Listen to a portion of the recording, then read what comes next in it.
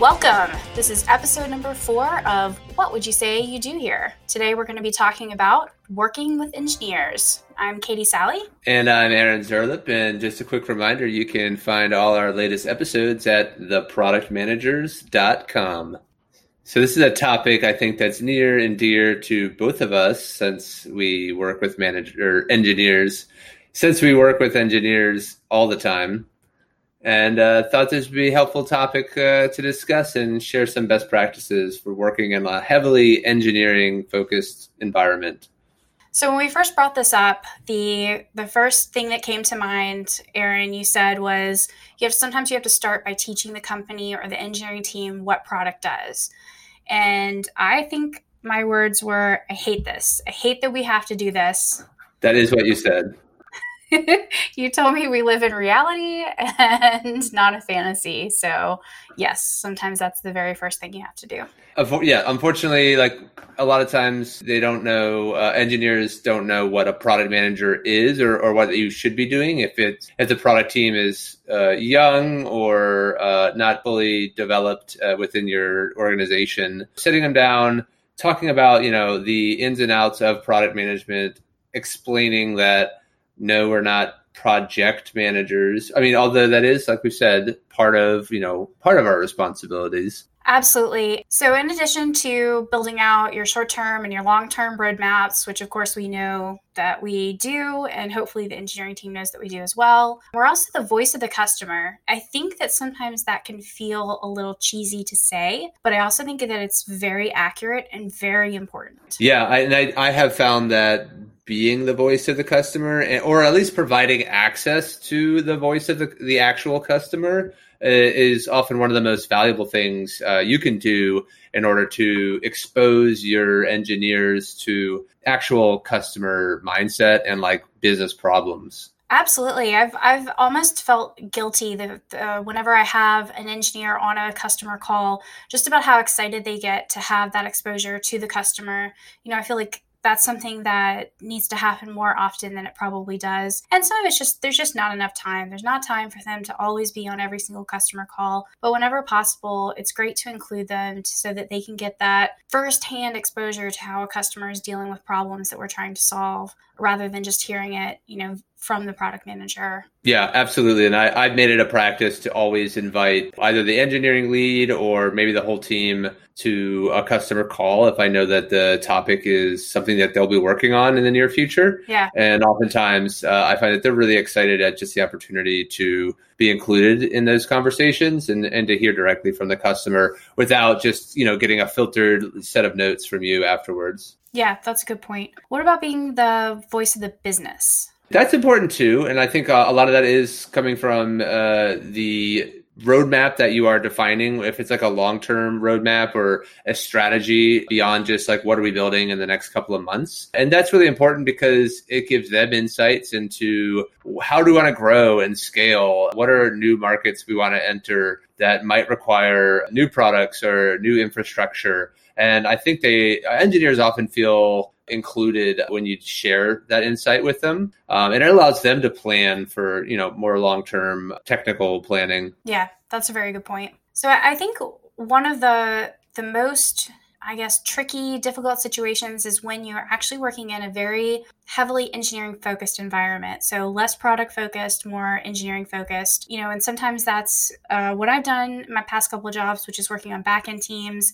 And sometimes that's just the nature of the product that you happen to be working on. Yeah, definitely. And so I think something that I found to just be helpful as a product manager in those kind of environments is know the domain that you're in, right? If you're just building a set of like APIs and SDKs, know what those letters mean. Yeah.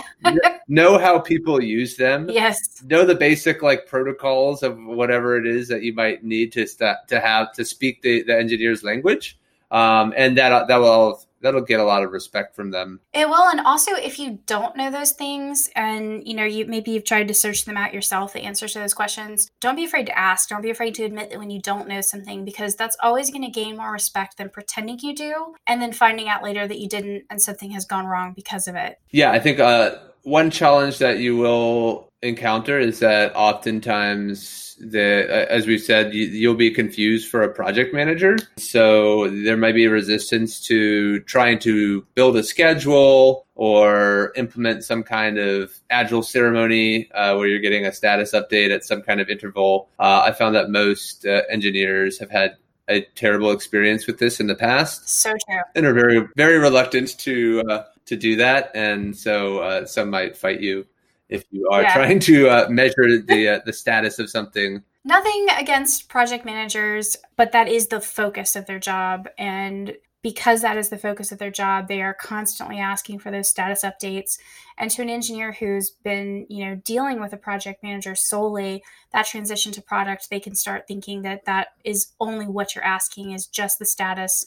When is it going to be done? Rather than talking about quality and looking at roadmap and dealing with customers and all the other functions of the job. Yeah. And one helpful topic to bring up in these cases is that by understanding like the status of certain projects, that can prevent you from overloading the team or specific engineers with too much work, because you understand like, oh no, you're still working on this and you have another 2 weeks left, even though in your Gantt chart it might have shown that you're supposed to start the next project today. Yeah, one thing I do when I'm asking for status, especially if I know that a particular engineer is overloaded or the team is busy or anything like that, is to tell them why I'm asking. I need a status update to give to the my higher ups or the marketing team. I'm not rushing you. I'm not asking you to get it done any faster. I just want to know a general ETA, just so that they know why you're asking, instead of them interpreting your asking as saying that it needs to be done faster, which I think is a lot of defaults for some engineers. Yep. Well, and there's also a resistance to do things just because they need to be done. So especially in a heavily engineering focused environment, being that, voice of the business or whatever, sometimes there are things that need to be done because we need to stay competitive. We need to make our existing customers happy. We need to make the founders happy. Sometimes there are reasons that are not really clear, data-driven reasons. They just are things that have to be done. And I have found that a lot of engineers are very resistant to that type of work. Yeah, I mean, I don't think I've ever worked in a company that didn't have some kind of pet project that made its way onto my roadmap, because some executive or the founder, like you said, just wants to do this. Or the biggest customer. Exactly. Yeah. There's always going to be those kinds of projects. And I found that if you explain the why, well, we have to do it because our biggest customer really wants us to do it. And I know it's a pain, but there it is. That's going to go over better than just putting it on the roadmap and not explaining why you're doing it. Yeah. So it sounds like context is pretty important in these scenarios. Absolutely. Maybe we should talk about how to influence the engineering or technical roadmap. Good segue. I always find that allowing room for some portion of the product roadmap to contain paying down technical debt or other infrastructure or just engineering focused work that needs to be done, it helps build trust with your engineers. Yeah. It tells them that you value the work that they bring to the table and their opinions and their inputs into the product, which is always a great way to build a strong working relationship. Yeah, that's a really good point. And it's also going to help you prevent technical debt down the road. If you always dedicate some portion of your roadmap to tech debt, to improving processes, making things more performant, anything like that, then you're going to save yourself time in the long run, because that stuff won't need to be done in an emergency when it has to be done. You allow your engineers a little bit of creativity to think of things that might need to be done before they become a problem. Yeah, and in my experience, I like to save at least 25% of the roadmap and have that focused on kind of technical projects. Either you kind of build that into your ongoing roadmap, quarter by quarter, month by month, or eventually it'll come to bite you and you'll just spend the entire quarter working on technical projects that have to get done because your OS is about to be end of lifed, and which has happened. Actual real world example. Yeah. Good point. I like that, 25%. All right, so here's a question for you. How do you win an argument with an engineer? It's a trick question. You don't get in arguments with engineers.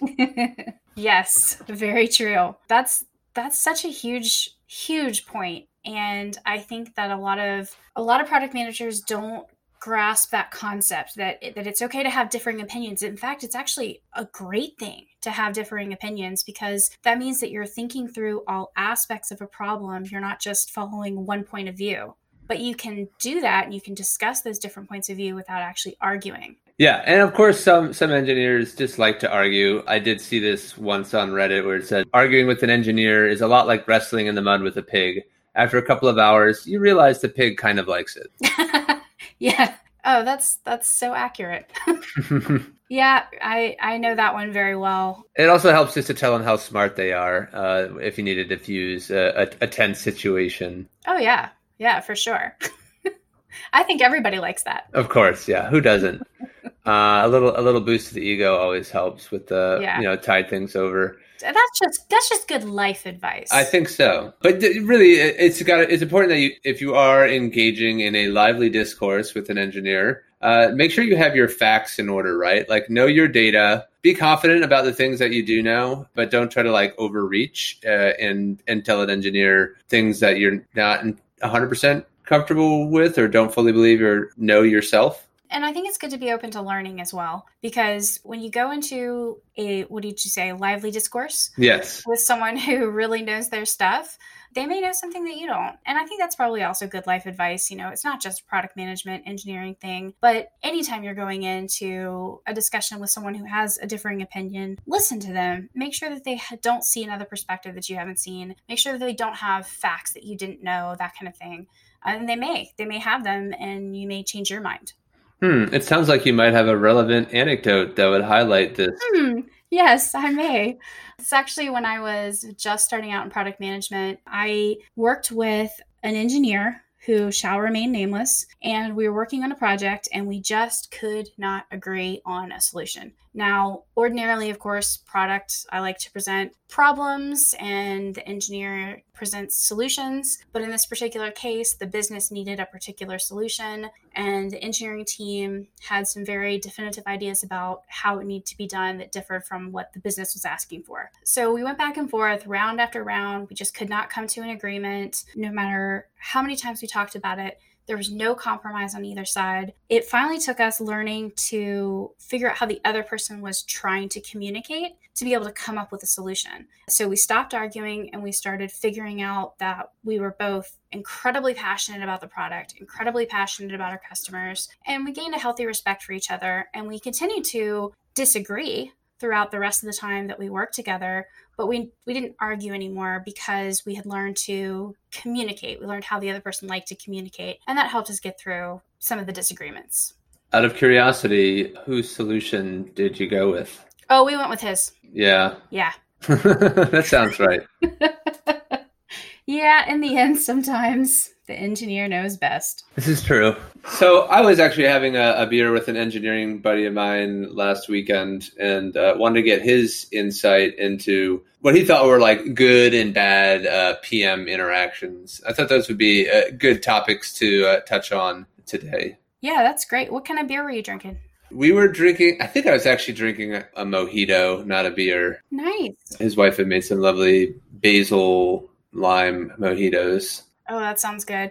It was nice. But yeah, he told me that what he really liked, kind of like we've already touched on, was knowing like the true voice of the customer and making sure that he's getting constant updates on that. So it's not enough just to like have a single meeting ever and say, this is the voice of the customer. Because obviously customers are dynamic. So is like the markets that they operate in. So is the business that you work for. You know, your customers change over time. Their needs and problems change. And so it's good to have a regular cadence, you know, whether it be monthly or quarterly or whatever, where you are kind of providing those updates to them and keeping them in the loop about the changing business environment. Yeah, that's a really good point. I like that.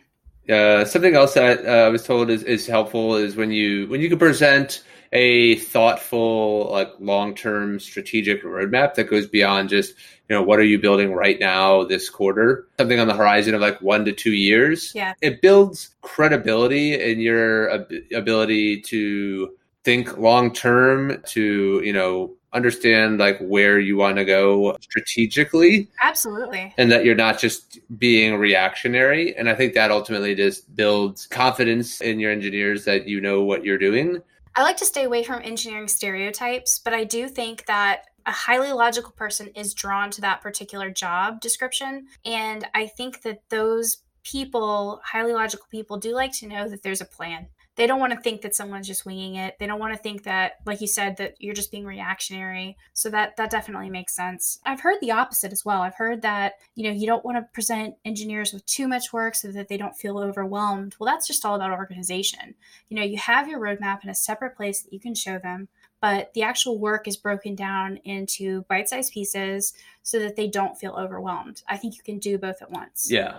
Definitely. And when you share that long-term roadmap with engineers, they understand what technical requirements or solutions need to be built over the time to accommodate that. So they're not just building for today, but, building for like the long term. Yes, absolutely. That way you don't end up in that OS needs to be updated scenario Exactly. that we talked about earlier. And when engineers feel like they have a say and that they have some ownership in the direction of the product, let's say if they're defining like that 25% technical roadmap, it just helps build trust with them when they have ownership, a sense of ownership in the product and the direction of the product. They're going to take more pride in their work, and they're likely going to be more committed to, delivering the features that you need. Yeah, that makes sense. What about bad PM interactions? I don't personally know what these are like because, I only obviously never had. Yeah. I've never given them to anyone, but this is what I'm told. A lot of reactionary, short-term, immediate turnaround kind of requests, the so-called drive-by. Oh, yeah. Yeah, I agree. Like there are times where I might need a quick turnaround, but often like if that's a habit, if that's like frequently happening, or that's just your MO as a PM, it shows that you really don't have any ability to plan for the future. If you're always planning and you've got your roadmap and one of those freak occurrences comes up where it is a drive-by, where you do have to drop what you're doing and work on something else, then it's the exception and not the rule, and it goes over a lot better. Definitely. Yeah. So try to be proactive rather than reactive. Nice. We've talked about drive-bys, but what about features that don't seem like they line up with the overall vision of either the product or the company? Sometimes those features that just have to go out there. Yeah, and sometimes these are like these kind of fall in line with the pet projects we talked about earlier, or like the one-off customer request from your largest customer. Yep. And like we said, sometimes they are like a necessary evil, and so like we'd said, building a little context around why we're doing this, it at least helps sometimes with the engineers understanding what's the motive. Yeah. Hopefully that's not how you build all of your features. Yes. Ideally, your product should not be some weird Frankenstein of one-off features. And I think it's good as a product manager also to continually ask yourself that question. Does this fit in with the vision of the company, the market that we're in, the roadmap of the particular team or department that I'm on?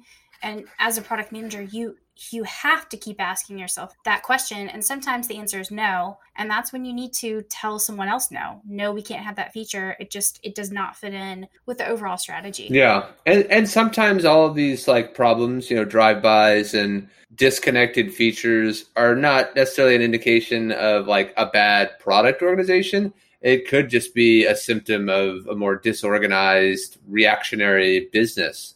And so sometimes, absolutely, sometimes you work for an organization like that. But, typically engineers they're only going to experience that through the requests that, the PM gives them. So they'll tend to place the blame on you. Yeah, I don't know how to solve that problem. I think all you can do in that case is to be honest. There's no point in obfuscating unless, I guess there's a difference between obfuscating and being a filter. You don't want to every single problem and every single thought process that goes into all of the decisions that the business makes to be put on into an engineer, because in the end they are heads down coding hours and hours a day. But you do need to be honest about why decisions are being made. If you can give them the high level, a little bit of insight into that, that's probably the only way you can really combat that feeling. Yeah.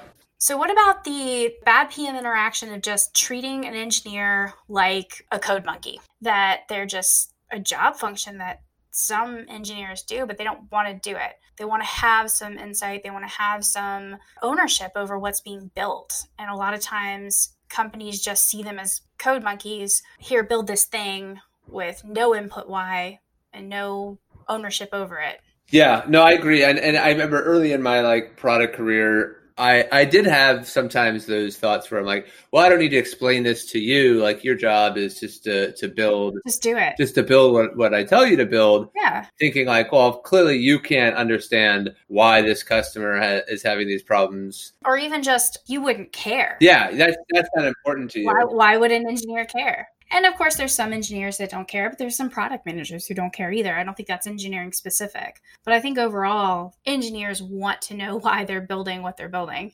Exactly. Yeah, I think to me, like context, giving them the context and the background of why you're doing something, what is the value to your customers, what is the value to your business. They appreciate that. It gives them, a little bit of insight into how the company's product strategy or your product strategy works, and they really enjoy that, because at the end of the day, most engineers are pretty smart people. They can do more than code, and they have interests outside of engineering. So don't be afraid to get their inputs from like a business problem or just providing them that business context, because a lot of times they do care, and it does help build more meaningful and thoughtful product solutions. Absolutely. So, Aaron, I have a very important question.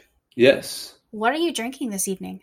Well, I'm drinking a homebrewed hazy pale ale, which I just kegged 2 weeks ago, and it is dry hopped with Citra, Nelson, and Rakau, which is a New Zealand hop that is known for giving like a very peachy stone fruit kind of aroma. Of course, you're so extra. I can't compete with that.